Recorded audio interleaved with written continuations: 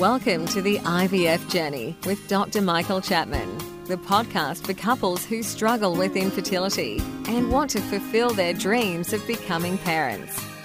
To access previous episodes packed with ideas, solutions and tips that actually work, head over to Dr. Chapman's IVF podcast on iTunes.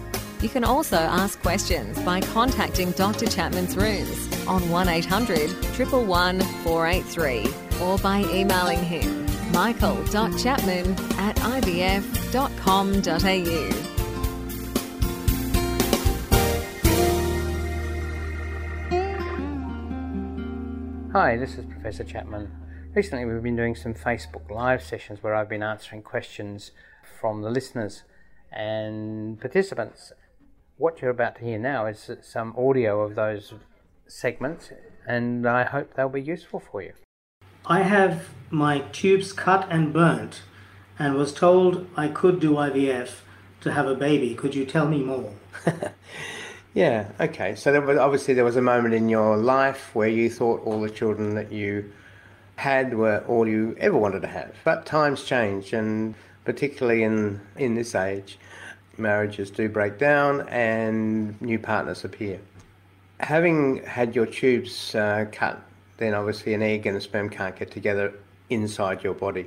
And if you've burnt them as well, if the doctor burnt them as well, it is almost impossible to restore the plumbing, so as to speak, to join the ends of the tube together. So you really are looking at IVF. And depending on your age, the success rates are very good. The IVF was originally designed for women who had damaged fallopian tubes. In the first instance, that was around infection or endometriosis causing the damage, but in addition, women who've been sterilised do very well with IVF. It does depend on your age as to how successful it's going to be, but I would be quoting you, if you're sitting across from me in my consulting room, I'd be quoting you rates in our clinic. If you were 35, I'd be saying that you have a 40% chance of a pregnancy in 1 month's treatment, putting one embryo back. Then if you went up to 40 years of age, drops down to something in the order of 25%, and by 45 it's probably 2%. So age does make a big difference. So full assessment of your hormones would be important, and assessing the ovarian reserve that I've already talked about tonight. So they're all tests that are worth doing. And then having a consultation with someone who is a specialist in the area. Find a specialist who's very experienced. There are a number of generalists out there who do a lot of obstetrics, a lot of gynecology and a little bit of IVF, who really haven't been fully trained for the difficult situations. So find someone who has the expertise to give you the best advice. So IVF, what does it mean? It means that we stimulate your ovaries to hopefully produce a good number of eggs. By good, I mean 10, 12 eggs. Then extract them from your body using ultrasound and a needle to extract the eggs from the ovary. The partner sperm is produced that day, and then the eggs and the sperm are put together in the laboratory, and fertilization will then occur in the next 24 hours. And then we grow them on for 5 days to the stage where they normally go into the uterus in nature. Fertilized egg takes about 5 days to come down the fallopian tube. So we wait for those 5 days in the laboratory and then put the embryo back in, a bit like having a pap smear. And then 10 days later, you'll have a pregnancy test to find out whether it's a goer or not. If you're lucky, and most patients are lucky, they get an extra embryo or more, as well as the one we put back, and we freeze them, put them in the freezer, and if you weren't successful, then you will have a frozen cycle without all the injections, etc., that go with an major IVF cycle. Say it again, if you want to pursue this, more than happy to have a consultation and take you through in more detail. The question is from Marizella, who says, I've been due 3 times, I think, with IVF. Nothing happened the first time. I'm using tablets, Praganova, and vaginal uterogestin. Yes. Uterogestin.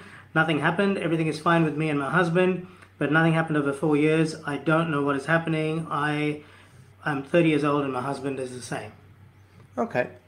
Well, 30 years old, you'll get pregnant, unless there's something very unusual with you. I'm not quite sure what you've been through from your questioning. What you're talking about, hormone tablets, and I'm presuming that you've got some frozen embryos and they've been putting those frozen embryos back on treatment cycles where you've taken the Proganova 3 times a day throughout the cycle, and then they've added in the progesterone, the uterogestin, and then they put an embryo back 5 days later. That would be the standard regime for a frozen embryo cycle. Now, if you've had 3 embryos put back, I would certainly be investigating you further to see whether there's anything that is specifically stopping a pregnancy in you. So I would be suggesting looking inside the uterus with a telescope to make sure there's no scarring in the uterus or any abnormalities of the shape of the uterus, and correcting them. I'd be doing blood tests to look for blood clots, blood clotting tendency, which we think might play a part in implantation failure, or immunological causes where your body's rejecting the embryo. So they're the things that I would be doing to investigate further. However, one has to realise that at 30, 50% of embryos that would be being replaced will actually be genetically abnormal. And that's still the most likely cause of the problem, that you've been unlucky that your embryos were in the 50% that the genetics were wrong. So that takes me on to the next step. If you're going to go through another cycle of treatment, perhaps the right thing to do would be to genetically test the embryos before we put them back. So at least we know when we're putting them back that they will have the greatest chance of a pregnancy. If you put back a genetically normal embryo into a uterus at 30, instead of being a 40% chance of a pregnancy, you're talking about a 60% chance of a pregnancy. So it certainly lifts the odds. But probably the hardest part of putting 3 embryos back and not being pregnant is the distress it causes. And I totally appreciate the pain that you must be going through. It's not easy when it should work. My summary of that is be investigated properly by a specialist who knows what they're doing, and then move forward. At 30, I'm almost certain you'll end up with a baby. And don't forget that you can access all the previous episodes by going to our website www.theivfjourney.com and select IVF Journey Podcast from the navigation menu. Thank you for listening to the IVF Journey with Dr. Michael Chapman, the podcast which helps couples negotiate their way through the IVF journey, all the way to parenthood.